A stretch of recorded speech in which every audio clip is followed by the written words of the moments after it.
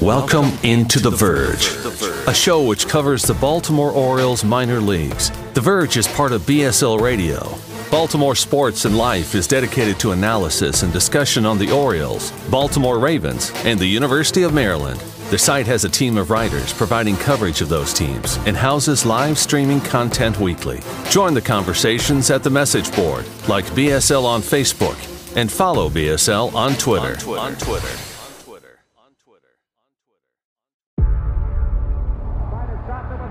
Before history is written, it's played. Before it's frozen in time, it's fought one shift at a time. Before it's etched in silver, it's carved in ice. What happens next will last forever. The Stanley Cup Final on ABC and ESPN Plus begins Saturday. Welcome to On the Verge. This is Zach Spedden, joined as always by Bob Phelan and Nick Stevens. This is our first show of 2023. We hope you have had a good holiday season or getting off to a good start in the new year. And now that we're back from our break, we've got a pretty busy show to get into tonight. We're going to talk about our breakout candidates for the 2023 season, who we think who could rise up the ranks as far as pitchers and hitters are concerned in the Orioles farm system. We'll also get into a couple of moves that have happened since our last episode, including the trade that brought James McCann to the Orioles to be Adley Rutschman's backup catcher next season. And we'll wrap it all up with a look back at the very first top 30 prospect list that we put together when this show started in early 2020. But first, we'll start with our Patreon shout out. We've got a few members of our Patreon community who have joined us over the final weeks of 2022 and the start of 2023. And for that, I will turn it over to Bob. Yeah, I guess our plan to roll out our off-season review series into a daily countdown of our top 50 prospects has really inspired some people, and we appreciate that. So if you're interested in seeing that as it progresses here in the last month or so of the off-season before pitchers and catchers report, please do so. You can find the link in the show notes below. But the new guys in town are David Schwartz, Ken Pearson, Ray Wilcher, and Stephen Hogan. Thank you guys so much. All go right to AA, so right on the cusp of the majors. Thank you for your support. And as a reminder, we are rolling out our top 50 prospect list player by player on Patreon over the next few weeks before the full player reports are published over at BaltimoreSportsAndLife.com. And we'll, of course, have a breakdown on air now as a transaction that came up today. We're going to talk about a little bit later on. Things could be a little bit fluid with our top 50 list between now and when pitchers and catchers report. But of course, we'll address that as the time comes. We'll start now, though, as our breakout candidates for the 2023 season. And over the holiday, we had kind of an informal Twitter poll of who our listeners thought were going to be the breakout candidates. We got a wide variety of names. And then we thought, we should talk about this ourselves and talk about who we think are breakout candidates for this year. And the way it works is we each picked one player and one pitcher who we think are going to take a big step forward. Now, the criteria of breakout candidate, I should add, can be a little bit of a gray area. Turns out nobody knows. Yep. For some, it could be a player who doesn't get enough national recognition, i.e. not in top 100 lists, that's going to start getting that this year. Or it could be someone more in the mold of 2022 Frederick Bencosme or 2021 Gene Pinto, where they go from being overlooked by, most Orioles fans and a lot of writers to being talked about as legitimate top 30 prospects. So kind of a wide range of definitions. And I think we've reflected the full scope of that. And I'll start with Nick because I think that his two candidates in particular are pretty interesting. Yeah, I'll go hitter first. I kind of talked about him on the last episode that we did, our year in review show, but I'm going to bang this table as much as I can before the season starts and hope I'm right here. But my hitter is Reed Trimble, and I went breakout in terms of just in the organization, who's going to be a guy who could really rise up our ranks. I think we did Super Bowl predictions on that episode, and I said Reed Trimble would be a top 10 guy in the Orioles system by the end of next year. Obviously, that's super bold. I don't think it's going to happen, but I do think he has a really big season. Major shoulder surgery that he very likely could have missed all of 2022. There's no way I think he was feeling completely confident at the plate when he started playing with Delmarva, but he ended on a really positive note, looked really good when we got to watch him play. 353 on base percentage. I imagine a full kind of healthy offseason to go along with his AFL experience that he got will go a long way. And I just think that the Orioles drafted him 65th overall for more than one reason. So he hasn't been able to really play for 2 years. So like I'm all in on Reed Trimble in 2023. And my pitcher, I'm going with a guy who I know the org has pushed out the last couple of years, and it was good to still see them talk about this guy. But after really getting to watch him a lot last year, I really fell in love with Carlos Tavera. I think he was breaking out last year in a major way, but injuries just completely derailed his season, especially the second half of the year. There's no doubt in my mind he would have ended the year in Bowie, 33% strikeout rate, fastball in the upper 90s. I feel like the scouting reports coming out of the draft kind of raved about the changeup a lot, but I fell in love with the slider last season. I was watching some more video of his when we were going to add this to the notes. I was watching some video of his again that we had from the season and just loved it so much. If you pull up the final stat line of the season, you see the walk rate is kind of not pretty, and that was a big knock against him coming out of the draft as well. But clearly he had one 5-walk performance, which was his last start of the season where he was clearly hurt. And then he had another 5-walk performance earlier on in the year, but he followed that up with 11 scoreless innings and 18 strikeouts across those 11 innings. So I feel like if he can just stay healthy, I don't think it's out of the question that Carlos Tavera is a guy who maybe even ends up in Norfolk by the end of the year. I really, really like this arm and think there could be something there. Yeah, that is a good call. Both of those choices are great. And yeah, there's pretty much a million ways you can take a breakout candidate where, are you talking guys that are going to come out of nowhere, like or rebound, like a Michael Hernandez maybe could be a breakout since he's had all this hype, hasn't arrived, and then maybe this is the year it does. Or, I went with the approach of these are the guys who could be like the big time, get on the radar, the upper top 5, top 7 of the prospect rankings by midseason. And for my hitter, I went with Kobe Mayo, guy we just had on the podcast last month. I just think I could see a path where he is the Gunnar Henderson of this season. If there's going to be one every year, that'd be amazing. But I think him or Darell Hernandez are the candidates to do so. Just so happen to have him on pretty much back-to-back in December. Young guys, but I'm going with Mayo here. He's just turned 21. He's got all the potential in the world. I think it's kind of underrated how fast he moved up the system and just how young he is for the level of play that he's done. And he is a dedicated, motivated guy this offseason to try and make a big move. And I think that power plus just growing more into his frame as he becomes an adult human being is going to be a maturity that shows up on the field in 2023. That is weird to say. And I think he's going to come out blazing, guns blazing in Double-A to start the year. And I think he's knocking on the major league door by the end of the season, kind of like Gunnar Henderson. And for my pitcher, I went with Cade Povich, the guy that the Orioles and Michael Elias targeted in the trade deadline acquisition from the Twins for Jorge Lopez, just based on the quotes that he was the guy they targeted. He was the big prize. We saw the potential. We saw the stuff that he had in his brief time with the Orioles in the minor leagues since after the trade. And we liked what we saw, and he hadn't even been worked on really. They basically just said, go do your thing, and we'll work with you in the offseason to improve things. And I think that's going to happen. And I think he's going to be a big-time pitching prospect. I think once DL Hall, Grayson Rodriguez inevitably graduate, he will be the big dog at the top of the pitching ranks when it comes to this system. Can I just say, we had a lot of responses to that tweet, and not a single person said Cade Povich. I was disappointed, not going to lie. Sleep.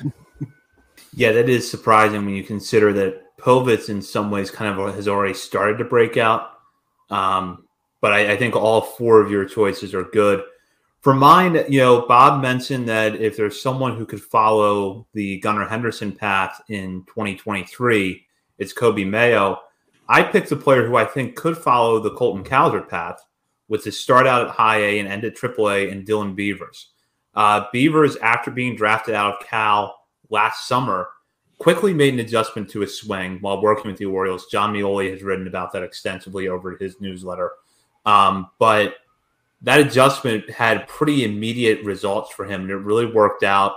He hit well at Delmarva before he was promoted to Aberdeen. He looked good there. Probably going to start back there, but this is a guy who showed a lot of raw talent at the plate at Cal, and I think the Orioles have a good plan in place for him to really break out. And on top of that, he's a good defensive outfielder, so I could see him moving quickly this year. And then my pick for pitchers is a guy down who's probably going to be at Delmarva this year, and that's Juan Rojas, who was part of the Jorge Lopez trade.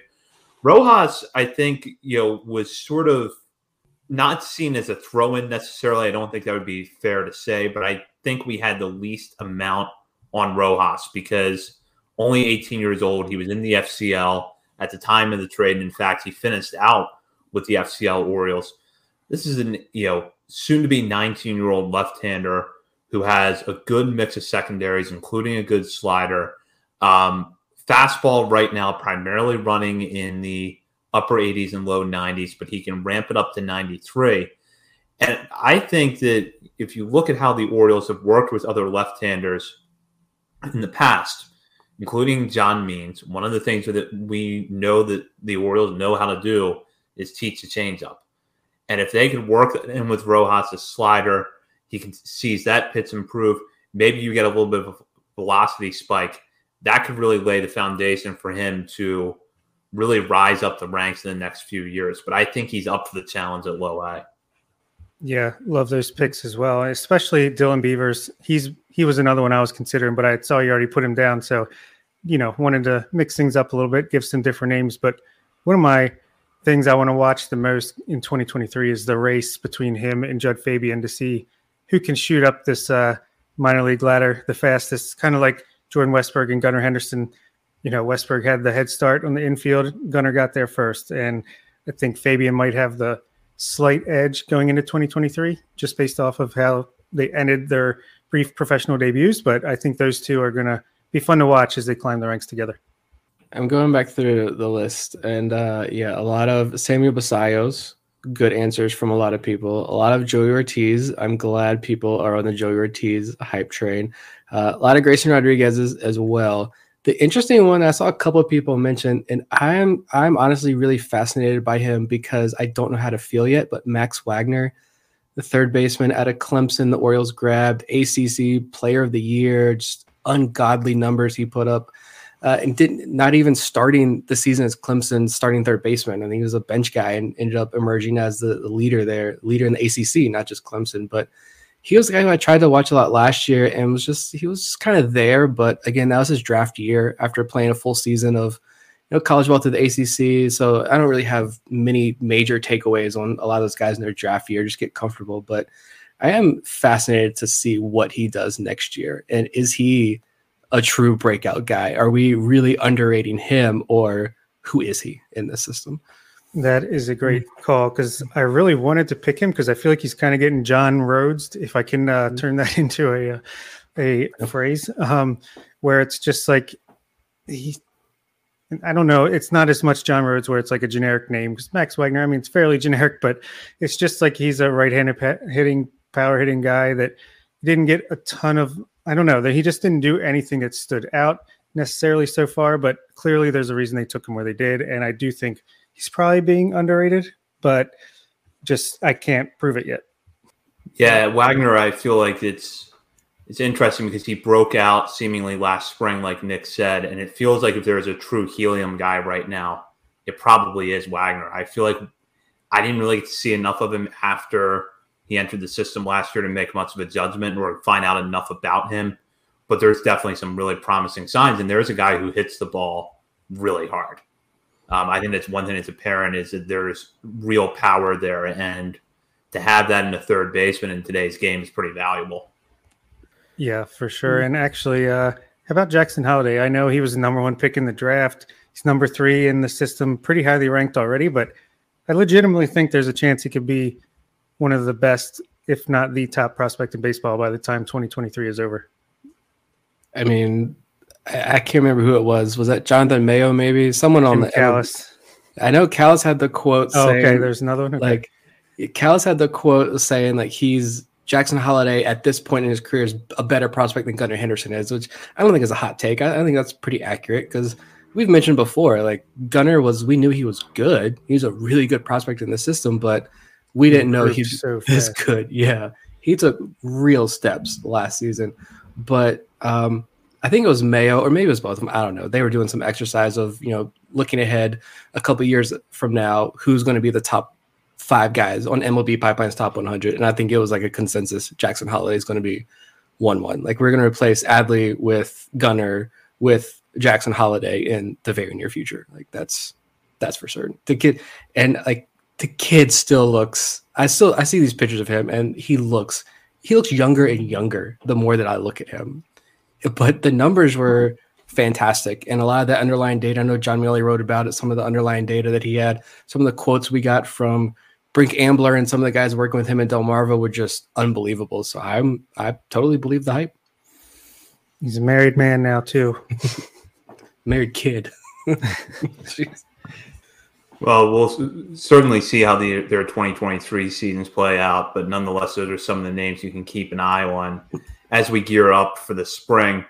We'll go on now a recap of what happened since we were last on the air in late December. And really the biggest move, and the one we're going to start with tonight, is the acquisition of James McCann in a trade with the Mets.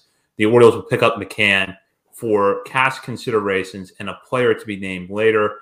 There is 2 years, $24 million remaining on a contract that McCann signed with the Mets prior to the 2021 season. The Mets, however, will be covering $19 million of that total. So essentially the Orioles are going to pay James McCann $5 million over the next 2 years to be their backup catcher.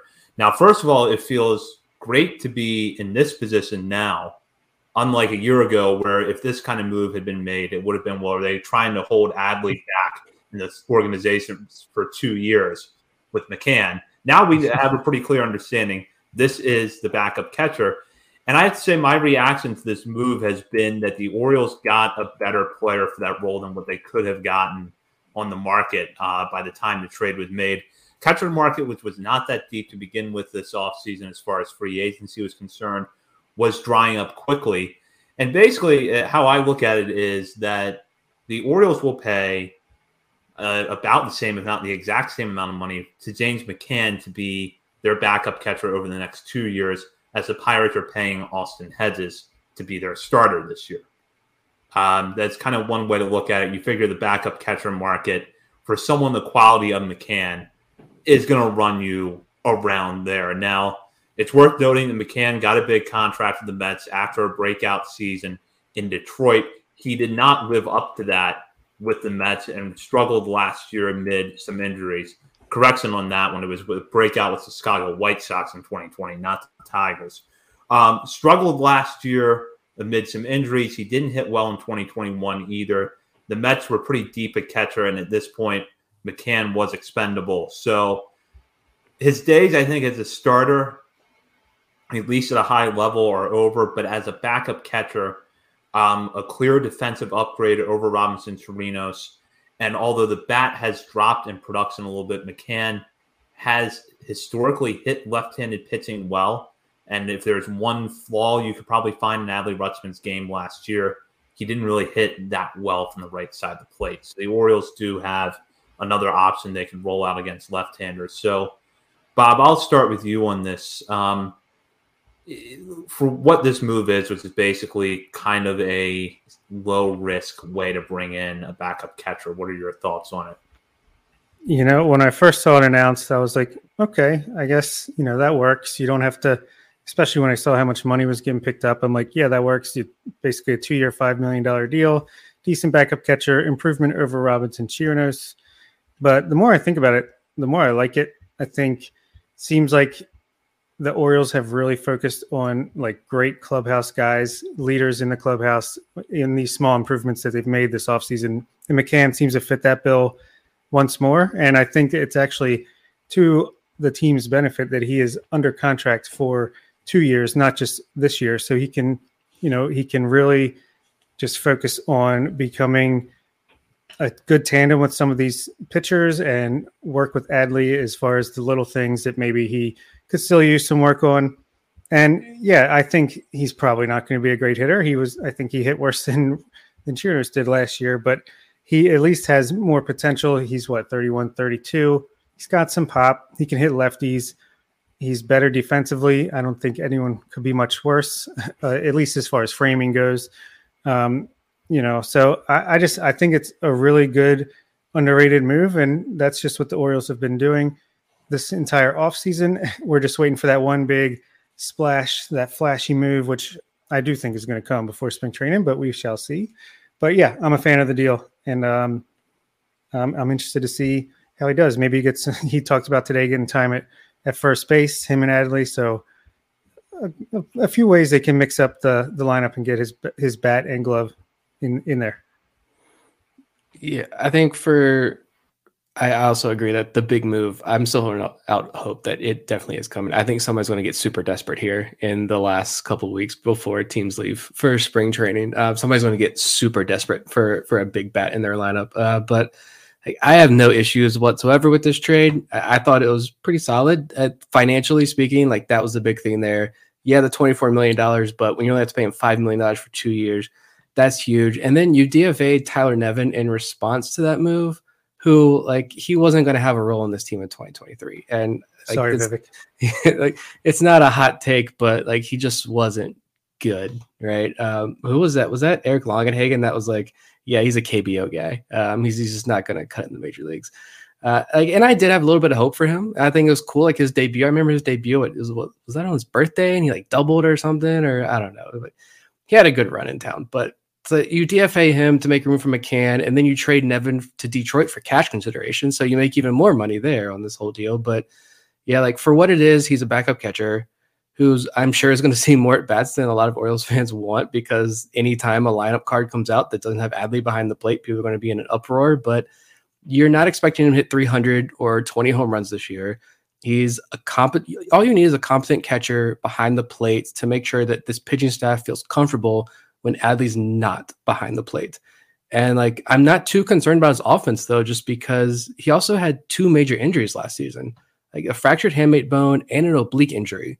So I'm sure those injuries kind of lingered for a lot longer than he was just on the IL for. So I'm not saying you're going to see any major improvements from his numbers, but he can easily improve on was like a 5-something OPS he had last season, as long as he's healthy. And actually, if you compare his offensive numbers with Chirinos' numbers, they're actually not that different. I mean, Chirinos was maybe like a point or two here. They're better in about the same number of at-bats. So, yeah, huge. And the big thing for me is just the defense. I mean, take the Fangraphs numbers for what you will, but just by looking at that and some of the public numbers we have on Baseball Savant, which, everybody shared these numbers already before, but the Fangraphs defensive rating, James McCann 5.8, Chirinos minus 11.4.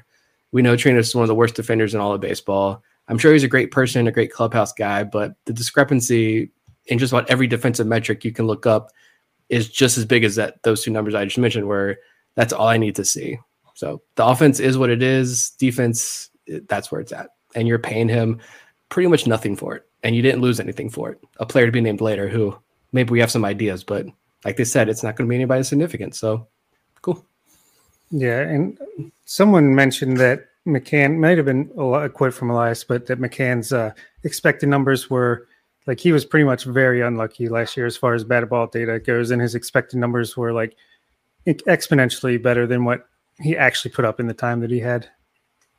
Yeah, obviously we don't know the player to be named later yet, but we'll have a breakdown of that when that move is announced, probably in the coming weeks or months. Sometimes those can take a little while to go through, but of course, when the player to be named later is announced, we'll have some discussion on that. A couple of other 40-man roster moves to note. Nick noted that Tyler Nevin was designated for assignment. The Orioles also traded Lewin Diaz to the Braves for cash.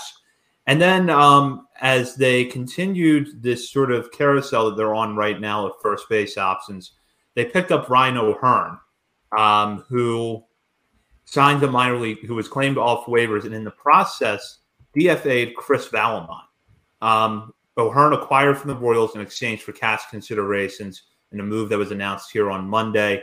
The Orioles 40-man roster stood at 40 players at that time.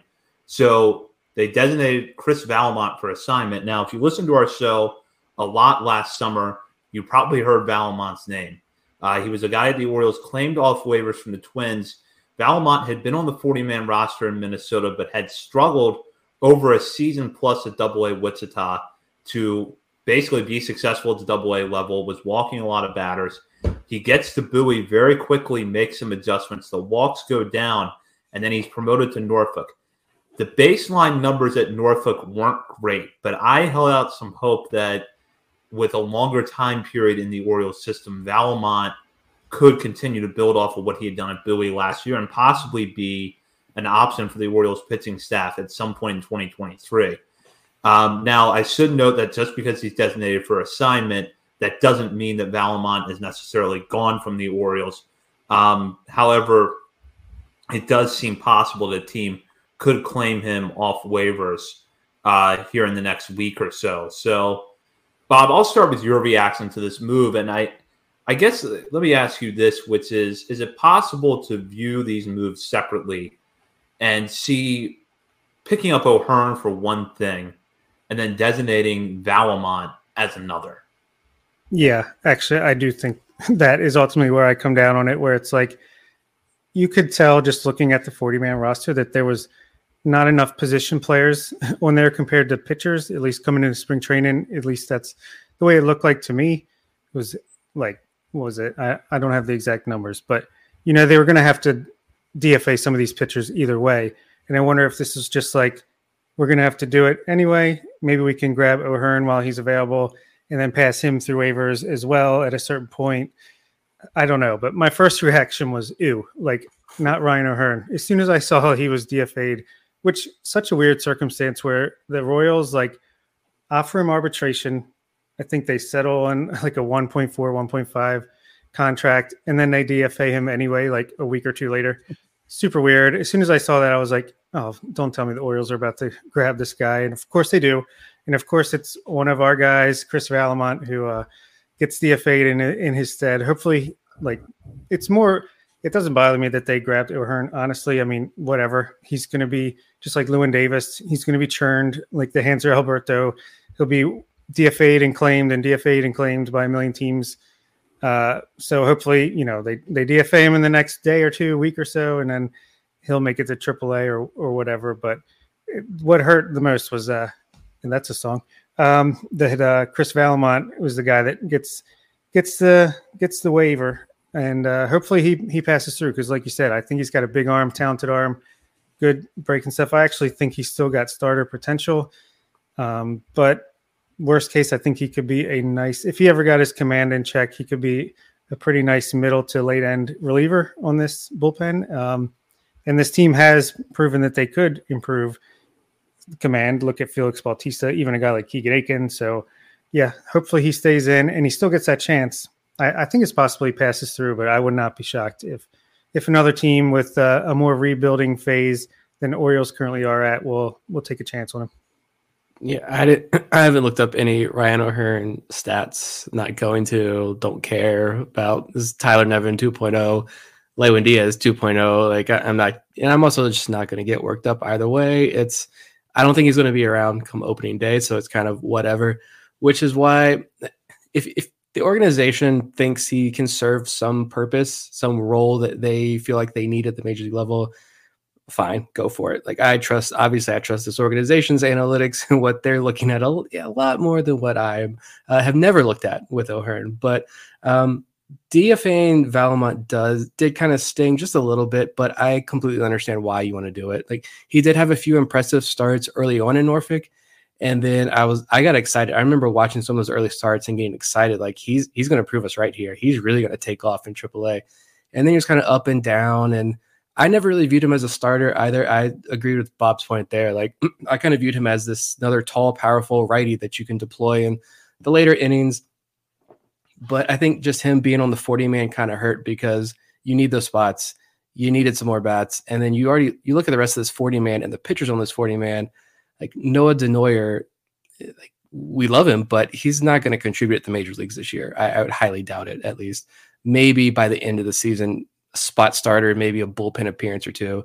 Drew Rom, best case scenario, he comes up mid-season. Like Seth Johnson's stuck on the 60, or he's stuck on the 40-man right now until they can put him on the 60-day IL and open up a spot. But you got a lot of guys on that 40-man who are not or cannot contribute to the major league roster this year. So Vallimont, I think, got the short end of the stick there. I'd be a little bit more ticked off if it was, a Logan Gillespie or a Nick Vespi, a guy who has shown that they've got something in the major leagues. Vespi has had success. Gillespie, I think, continues to be an underrated guy. I was surprised the Orioles didn't use him maybe a little bit more last year, but I think he's still someone with a little bit of upside. We know the data on him is really good, and the organization's was at least going into last season pretty high on him. So it's Vallimont. He's got a long way to go, I think, to get to the majors, but I do hope he sticks around. I don't think the odds are very high. I think another analytically inclined team rolls the dice on him for sure. Maybe it's Detroit, since they want to roll with Cody Sedlock and Brendan Hanafy and Tyler Nevin. Maybe they roll with Vallimont as well. But it's fine. It's at Vallimont. I don't think the odds were super high that he ever became a big time major league contributor, but he was an interesting arm, I think, to see what the Orioles could have gotten out of him. And as the Orioles are getting good, I mean, this is a problem good teams face, where 40-man is filled with guys with either that are good or they have a chance to be good, and you're going to have to get rid of some of them eventually. I mean, what are your other options? Spencer Watkins, which I don't know if you can DFA a guy like that who just improved so much from 2021 and can be a guy that can just sit in Norfolk and you can depend on 5 or 6 innings from if you need a starter. Maybe Yennier Cano, but you just traded for him. So do you really want to get rid of him that fast? So yeah, I feel like if it wasn't going to be now, it was going to be whenever the next move or two was made, maybe a Joey Crable, but even he had some value at some point last year. So it's just tough. Hopefully he passes through, but it is what it is. Yeah, I hope he passes through, but isn't it somewhere in the rule of order now that the Giants must claim or sign anyone that was let go by the Orioles? Yeah, Brett Cumberland represent. I think the rule is if you have less than 2 years of MLB service time, you go to San Francisco. If you have more, you go to the Mets, because they just signed TJ McFarland today, I saw, and they've got 5 former Orioles minor leaguers, which is why, going back to James McCann, the player to be named later is going to be Caden Grenier, just because they drafted him in 2018 when Buck Showalter was still there, and Buck Showalter's I know him. He's coming back with us as well. So the Mets are just stockpiling those guys as well. But yeah, the Giants would make a ton of sense. The Mets still might get former Oriole Carlos Correa, so you never know. I think the mention of Caden Grenier is a good jumping off point here for our look back at the very first list that we did in 2020. This was planned in February and early March of 2020 when we thought there would still be a minor league baseball season in 2020. We all know how that worked out, but it's still an interesting list to look back on, because this is sort of, in my mind, the last year where you see an intersection of the end of the Duquette years and the beginning of the Mike Elias regime, because all you had from really Mike Elias was that 2019 draft class. And then a lot of the lists are players who were either drafted or otherwise acquired under Dan Duquette. But it's still nonetheless interesting to look back on. And what stood out to me were some of the players that we had ranked in that 20 to 30 range. And this is really where we did not know where to stick a lot of these players. And you see Joey Ortiz ranked at 28th, but then a reminder of how different things were back then. He's above Caden Grenier and one spot behind Blaine Knight. So just kind of a snapshot in time right there, but nevertheless, kind of an interesting mix of names who have either seen their stocks rise or dip in the last few years. And I'll just kind of go in groups of 10 here, 30 through 20, and then on down. Number 30 was Adam Stauffer, who's still in the organization. Caden Grenier, 29th. Joey Ortiz, 28th. Blaine Knight, 27th. At 26, we had Gray Fenter, who the following year would surprisingly be taken in the Rule 5 draft, only to come back to the Orioles. And then last year was with the Giants organization. Brendan Hanafy, 25th, who, as Nick now mentioned, is with the Tigers. 24th, we had Zach Watson. 23, Daryl Hernandez. 22, Cody Sedlock. 21, Rylan Bannon. And at number 20, one of the pitchers that came over in the Dylan Bundy trade, Kyle Bradish. So this was before Bradish got a lot of attention, but it's a guy now that obviously stands out as being a little underranked, but that's kind of where the industry consensus was with him after he came over from the Angels. So looking at this part of the list, Nick, first of all, what do you remember about having to put together, let's say, the last 15 spots on the list, and how do you feel about it now? These are some names. I wish we could go back like 5 years. We were doing this to compare that list, because I'm sure that would be even more unbelievable. But yeah, I think Stauffer had his fans among the Orioles fandom who really followed the minor leagues and were knowledgeable followers of the minor leagues. I know Bob's still a fan, but like he had a good following, and I believe like he was even a top 30 guy on national list as well at times, if I remember it correctly. He's 6'7". I mean, the guy was a monster. He had just dominant numbers in the lower levels of the minor leagues. And now you read his report. I think last year's preseason list on Fangraphs was like Eric Longenhagen was like, I think the direct quote was, "I don't know like how he does this. Like he pitches well, but like I don't see anything in the data that tells me he should be pitching this well. He just does it." Nasty curveball. He still does. He's still alive, still kicking, still pitching in this system. But that was an interesting one. Caden Grenier, I think, just kind of, it's fun reading like what you wrote about him here too. Like Caden Grenier, nothing changed there. He is who he is. But now he was the fifth? That would put him fifth shortstop on this top 30 list. So the fifth ranked shortstop in the organization at that time. Now, like I would not put him in my top 10 shortstops in the Orioles organization, to be honest. Like elsewhere, Blaine Knight, I was a big Blaine Knight fan. I thought, even though he's a stick figure, I thought he could just good strikeout numbers. I thought he was going to give me a little bit more, but he really kind of fell off late last year. I think the beginning of the end for Blaine Knight was when the three of us went and watched him pitch in Bowie. Actually, after that, I don't think he was ever the same. Elsewhere, I mean, it's Zach Watson. We did. I like to be in that high on him at that point. And I think we kind of mentioned in the write-up, like, hey, watch out for this guy. And then he didn't break out in 2020 because he didn't have the chance. But 2021, he did hit, 20 home runs and had a bit of a breakout. But last year, took a big step back. For me, it's interesting to see Kyle Bradish there at 20. I know for me, I didn't really know what to do with those guys because every report you read – none of these guys had pitched except for Bradish, but no one else in that trade had experience because the Angels sat them all their draft year. But everyone was like, well, this is a quantity over quality trade. All four of these guys are relievers. Bradish doesn't have the command. This list was put together before we had what's his name from Baseball America? I don't even remember his name. On is like Bradish is nothing. I saw him in 2019 and he was terrible. And now he's one of the top starting pitchers on this team with the arrow still pointing up. So it's good to see that. It's the hits and misses. I think if there's one guy in this bottom 10 that I was probably a lot higher on than anyone else, it probably would have been Cody Sedlock, to be honest. I thought for sure that after reading what was that John Muley too that came out and had a little bit, he dug into Cody Sedlock's story, and Sedlock, the previous regime had no clue what was going on with Sedlock health-wise. Like he needed thoracic outlet surgery.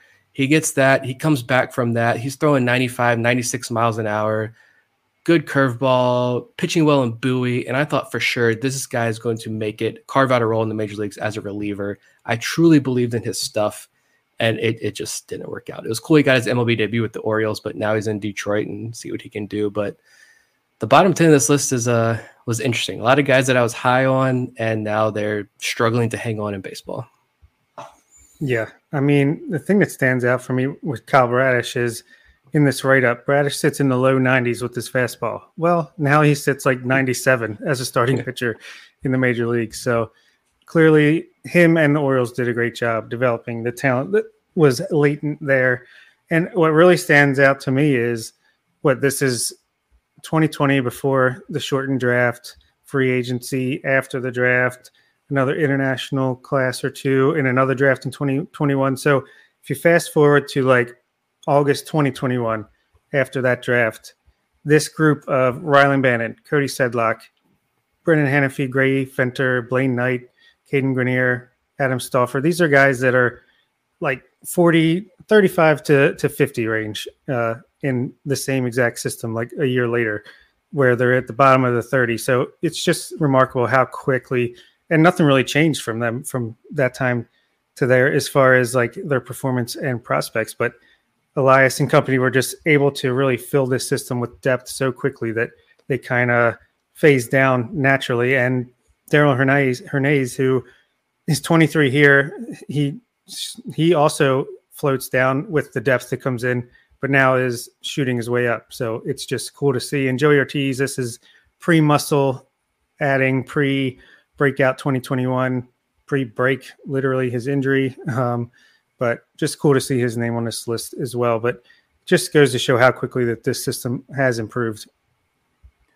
I remember, and I think you guys might have been in the same boat, struggling what to make of Ortiz and Watson, especially Ortiz, because we had kept hearing that glove first shortstop label over and over again. And you saw the reports. It was, he hit well in college, but he played, at a hitter's park in New Mexico.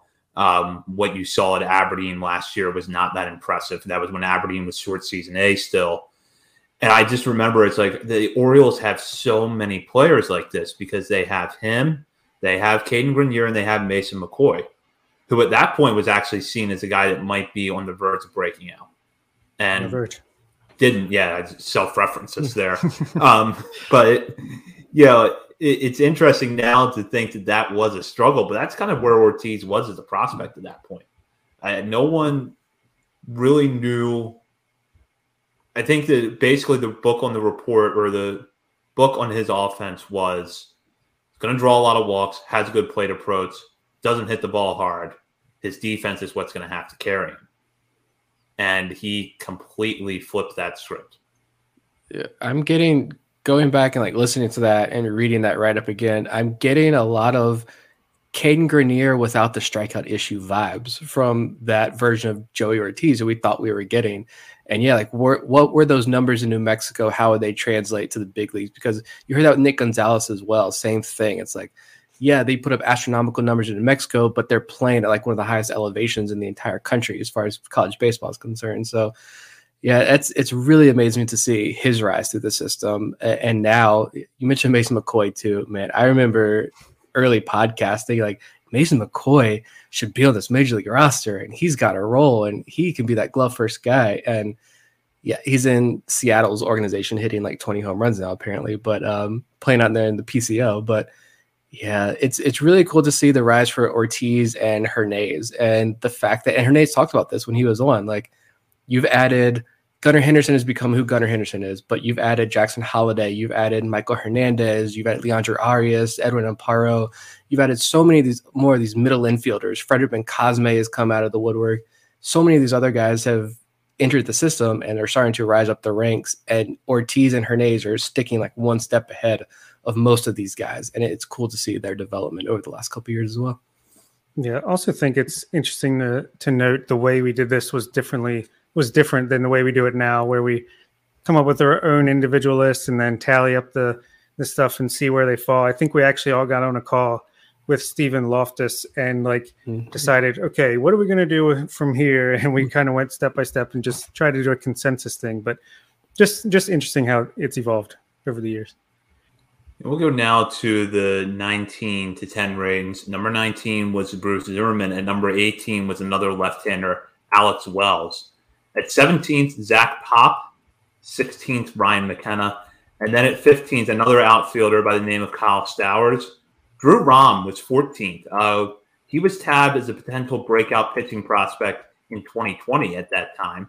At number 13, Adam Hall.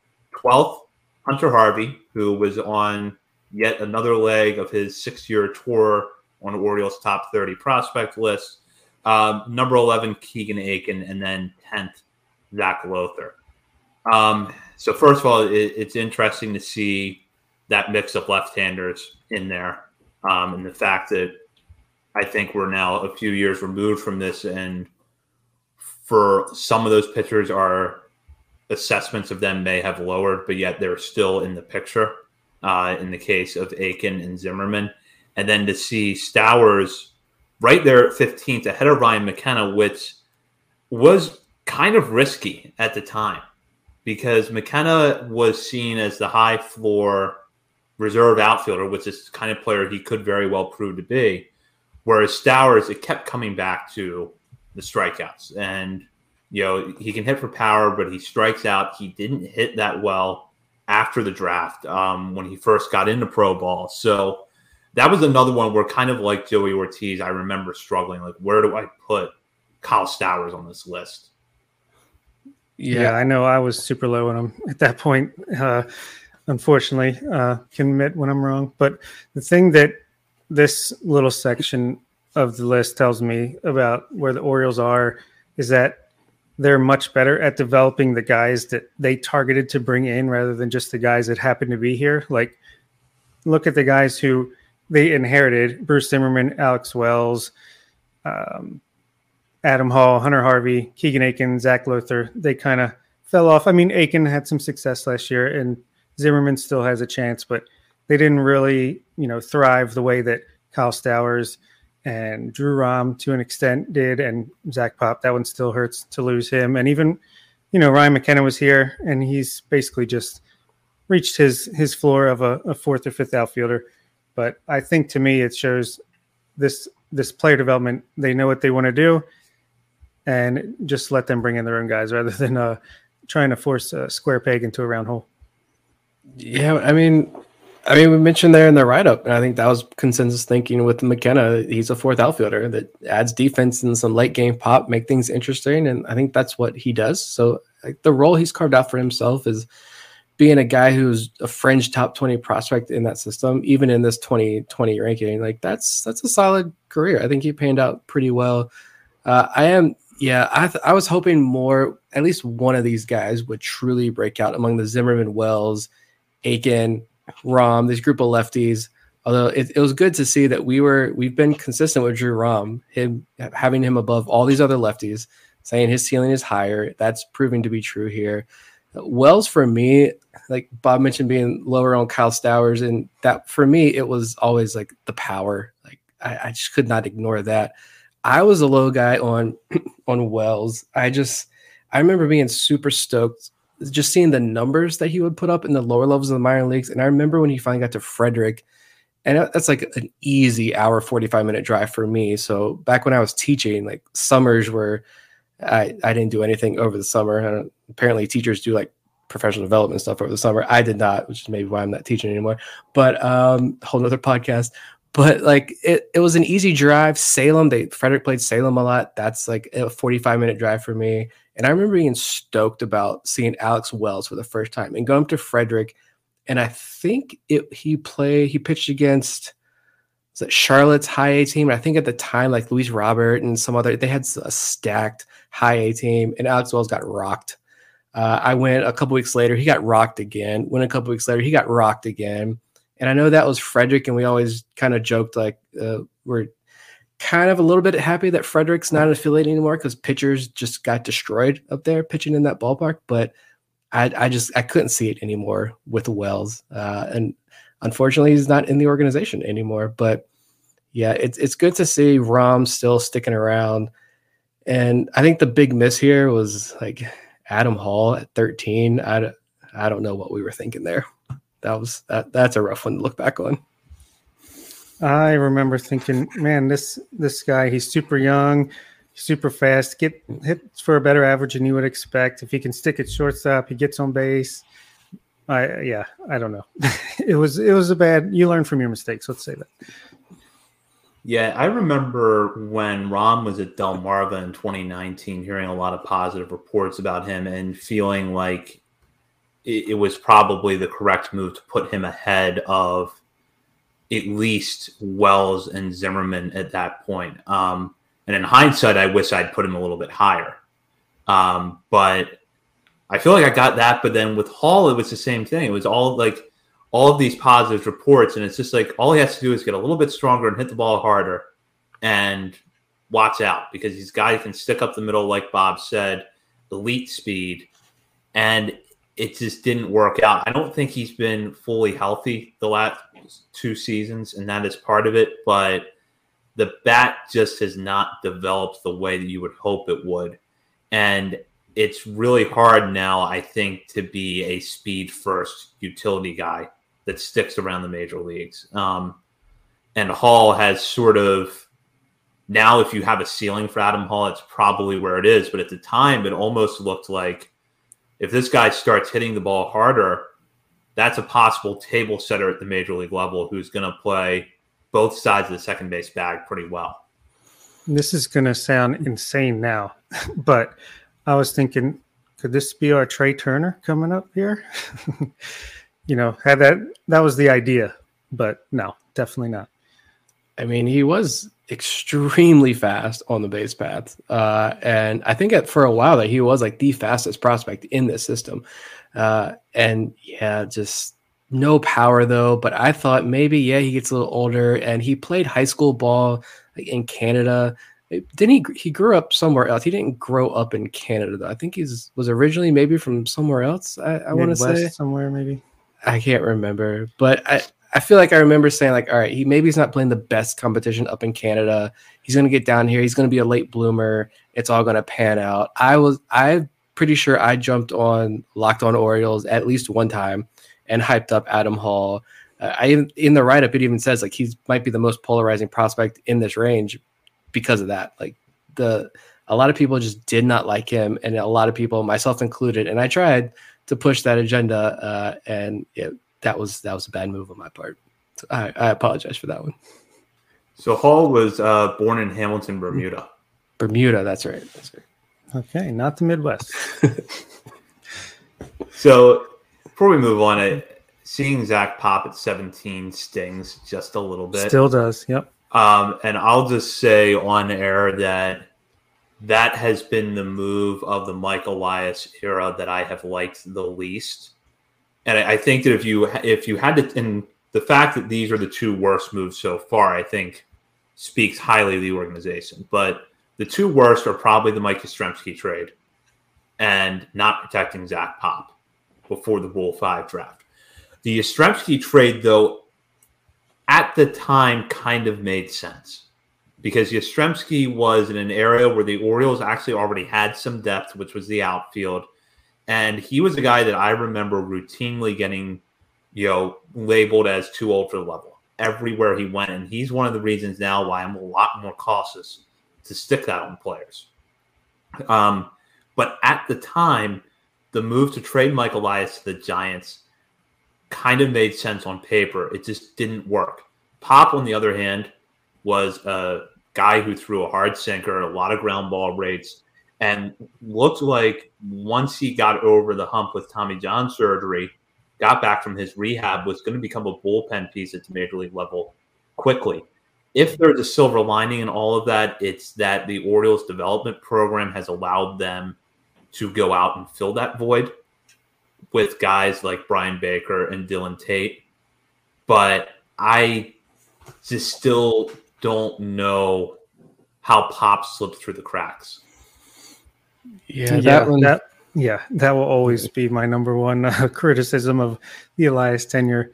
The Yastrzemski thing, I mean, he even looked terrible in spring training that year that he broke out. So that would be 1,000% hindsight to knock him for that. But we were saying at the time, Pop should have been protected.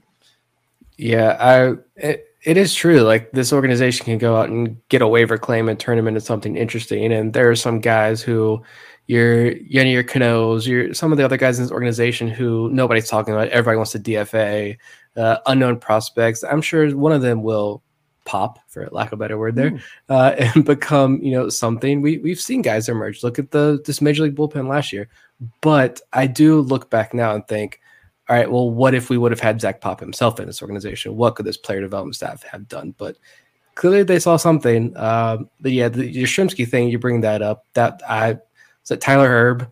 I remember watching a lot of Tyler Erb starts, thinking like, this kid's gonna maybe he's something. He never was. I don't even know where he is now. Maybe Seattle, I think, last time I remember. But yeah, the Yastrzemski deal, I think Vivek had the comment there. He was Rule 5 eligible 3 times, and 3 times everybody passed on him. Like, and he's every year the production has decreased like every year over the last like 3 years.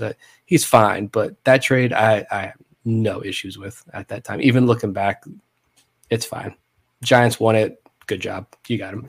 Yeah. Yippee, Giants. Yippee. We'll move on now to the last 10, which is where some of the big names on this list are, but also some guys that have really dropped off in the last 3 years. Number 10, Zach Lothar. Number 9, Michael Ballman. Number 8, Dean Kramer. Number 7, Gunnar Henderson. Number 6, Austin Hayes. Number 5, Yusniel Diaz. Number 4, Ryan Mountcastle. Number 3, DL Hall. Number 2, Grayson Rodriguez. Number 1, Adley Rutschman. A couple of things that stood out to me when I looked at this list was that so far, I think Mountcastle over Hayes has proven to be correct. And I remember that my rationale at the time was that I thought Mountcastle's power was going to translate at the major league level, and Hayes had just not been able to string together a healthy, productive run in a few years. And I was just concerned that that was going to be a chronic issue for him, even though there was a lot of reports at that time saying that he could possibly be the Orioles' everyday defensive center fielder. And then Zach Lothar, who I was high on up until about mid-2021 was when I think I really started to dive on him a little bit. And what I remember at the time we put this list together thinking was, he's just so deceptive. He has a good feel for his pitches. And he's one of those guys that kind of was part of that trend that Nick mentioned, where they would go to Frederick and their numbers would go in the wrong direction. So it's like, all right, well, it's a Frederick factor. It just got to Zach Lothar. It's going to get to a guy that, relies on soft contact, keeping the ball on the ground and hoping that fly balls don't go too far. Frederick was the kind of ballpark, and I guess still is at the summer collegiate level, that could punish guys like that. So I thought Lothar was going to go to Norfolk that year, pitch really well, probably factor into the pitching staff at the major league level at some point. And although he did get to the majors, he did get protected on the 40-man roster the following offseason. Things just obviously didn't work out quite according to plan. Yeah, I remember going to a game in Frederick and getting to watch Lothar for the first time there, sitting right behind home plate and looking at some of his fastballs and be like, how do pitches move like that? First of all, how do hitters hit that? Second of all, just being super impressed with him. And then you see the numbers took, like you mentioned, they took a dive. The strikeout numbers took a real big dive when he got up to high A, like a massive hit. I mean, he's 12, 13, 14 strikeouts per 9 innings down to like 9 once he got to high A, and never really was able to get above that as he continued to move up. And we've mentioned before, like, the walks went up as he moved up the system. The walks went up, the strikeouts went down, and it was a trend that he wasn't reversing. And he really didn't have at the lower levels. You're able to nibble around the edges. You're able to get guys with those pitches, but when you're forced to throw strikes in the zone, Lothar didn't have that pitch or that repertoire to get the job done. And so last year was honestly, after watching him throughout since the Orioles drafted him back in 2017, after watching him in every step along the way, and to watch him last season was rough. At Norfolk and the pros, all of it was brutal to watch him and his fall from grace. But it's unfortunate for him. But yeah, for sure. I mean, what I remember about the ranking of all these left-handed guys so close together, and Lothar in particular, and what I've kind of learned from that experience is I could explain who Keegan Aiken was. I could explain who Alex Wells was. Like Lothar, I'm like, I couldn't explain why I would put him over the others other than just looking at numbers. So like, if that's the case, maybe don't do that then. But yeah, so it's unfortunate. But if you look at 9 and up, that's pretty solid. Outside of Yusniel Diaz, like that is pretty good, and obviously remains to be seen the ultimate destination of Rodriguez, Hall, and what's the other one? Ballman. I mean, he could be a good bullpen guy, but I think that's a pretty good hit rate. Maybe 7 out of 9 in the top of your prospects rankings. If they're going to make it to the majors and contribute, you'll take that every time. I will still contend. Personally, I think having Yusniel Diaz there at 5 ahead of Austin Hayes, and I mean, having him ahead of Gunnar, we didn't know anything about Gunnar at that time, so that's excusable. But having Yusniel Diaz ahead of Austin Hayes, and I think looking back at the Kyle Stowers write-up, mentioning Kyle Stowers as a possible starter in the major leagues with Austin Hayes and Yusniel Diaz, woof. But like, I will contend that having Diaz ahead of Hayes, honestly, was, in my opinion, a solid take. Because I just think that Diaz, and I will say this forever, forget about the fact that he was supposed to be the headliner of the Manny Machado trade. The Orioles butchered that. Textbook example of how not to handle your franchise player. But just looking at Yusniel Diaz as a prospect in this system, just him, that he had all the tools. The tools were there. And I'm not saying a future all-star. I always believe that Diaz was a guy who you hit like 6th or 7th in your lineup. He's going to be a 260, 270 hitter, maybe 15 home runs max, 10 to 15 home runs a year, but like 30, 35 plus doubles every single year, and be a fantastic right fielder with an incredible arm out there. It was just the health. Yeah, Vivek's comment, health is a sixth tool, and it is very important because it was never there. How many times did he come out of the gates over the last couple of years like scorching hot, and you're like, what if he stays healthy? And just like that, he pulls a hamstring. Every time he ran out a ground ball, I'm like, please stop running. It's a ground ball. Just go to the dugout. You're going to pull a hamstring. He did eventually, every single time. But yeah, I still contend that Diaz, like, the tools were all there. It was just health. And there's some other things too, like, that got exposed as he climbed up the ranks and was in AAA, but he was just never healthy enough to work on it at the plate with real life at bats. But unfortunate story there. Yeah, it's hard to believe Austin Hayes was still prospect eligible, to be honest, at this point. And the cool thing is, and sorry, Zach, for interrupting you there, but by the time May or June 2023 rolls around, I think the only guy on this list who will be eligible will probably be Drew Rom. Like, that's the highest. They'll all be graduated, lost prospect eligibility. So that's something in and of itself. Yeah, going back to the Diaz thing, I think that was probably the correct take at the time, because Diaz just had what looked like a more well-rounded skill set. And although he had missed time because of injuries in 2019, we didn't have quite the track record yet like we had with Austin Hayes as far as injury concerns went, or at least it didn't seem that way. And then I think that, not getting up to the majors in 2020, we didn't get to see Diaz then. And then 2021, he was never healthy. 2022, he struggled to stay healthy. And by that point, so many outfielders in this system had surpassed him. So really Diaz, I think at that point, based on what we knew, I think we were right, but it just didn't work out because of health. And then Gunnar Henderson, one thing I do like in our report is that we were pretty adamant he was going to stick on the left side of the infield somewhere and would be good on the left side of the infield. Yeah, that's still a big conversation to this day. Like, where do the Orioles put Gunnar Henderson? They put him at short, they put him at third. And to this day, I don't really care. He's going to be great at either position. He's got the arm strength for both. The accuracy improved tremendously last year. I think that was the issue in 2021. It wasn't the arm strength, it was the accuracy.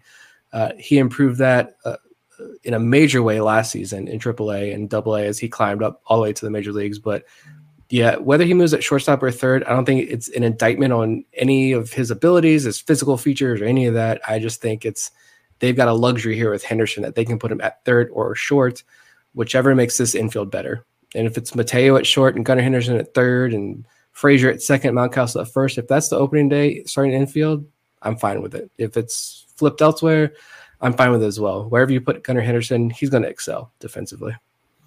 100% agree with that. And just the way he is motivated to constantly improve his game, and just the way it's still mind blowing to me how much he improved from 2021 to 2022. So I have a feeling he might come in 2023 even better and just try to take over shortstop and force the Orioles to trade Mateo and go from there. He's a man on a mission.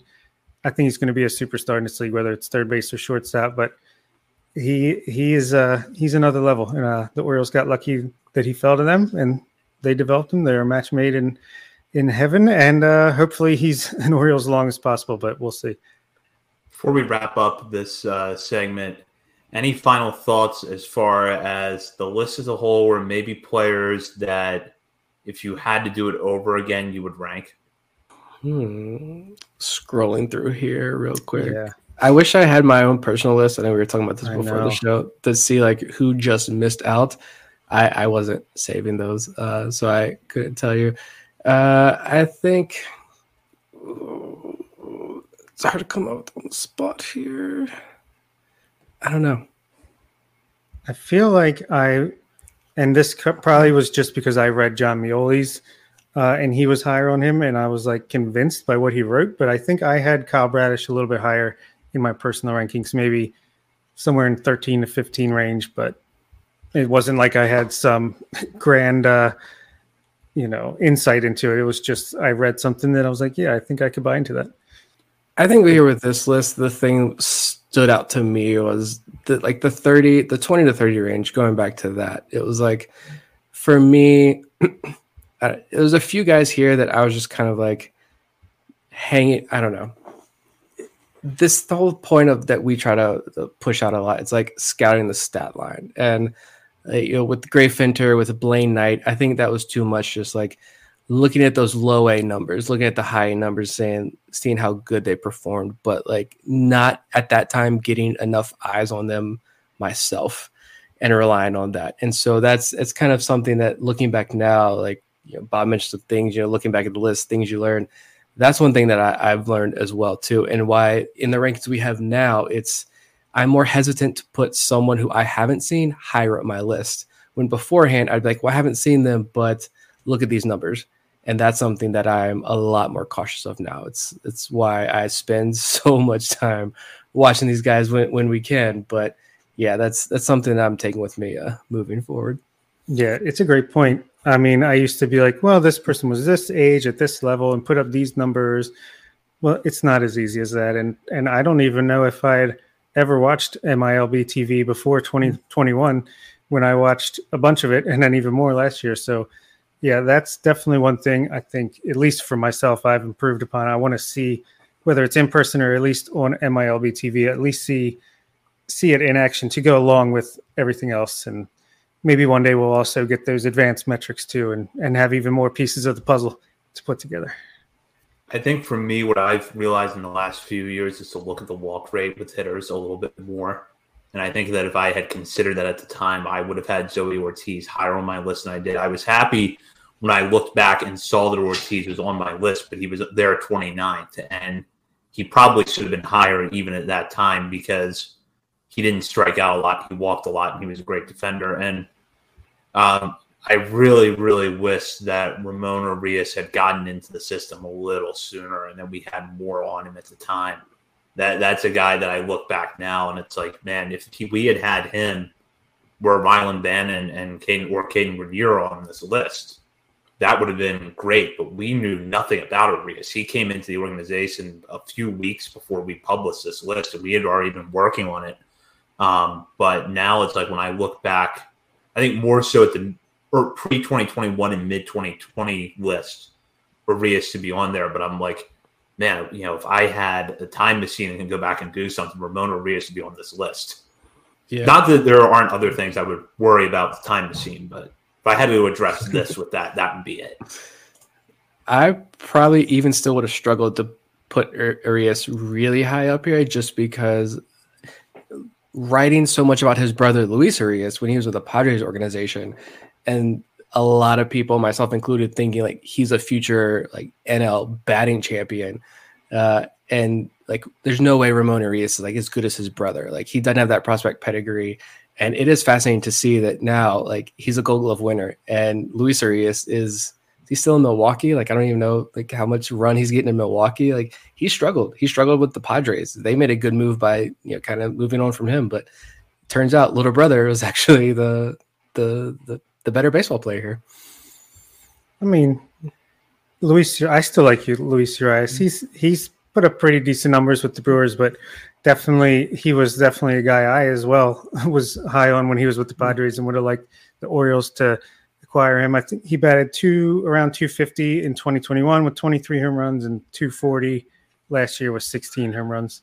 Okay. So not great, but I guess they're not so dissimilar after all. Maybe they're pretty similar indeed. Well, that does it for tonight. So be sure to check out BaltimoreSportsAndLife.com for all the latest coverage on the Orioles, Ravens, Terps, and more. And while you're there, hop on the message board and join in a discussion with fellow readers of the site as well as contributors to the site.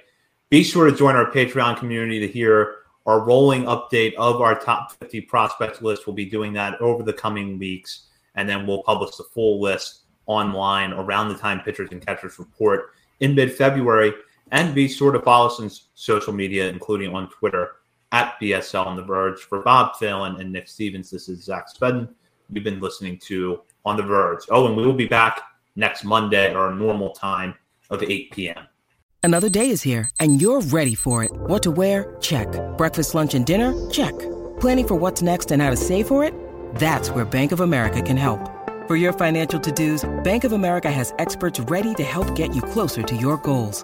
Get started at one of our local financial centers or 24/7 in our mobile banking app.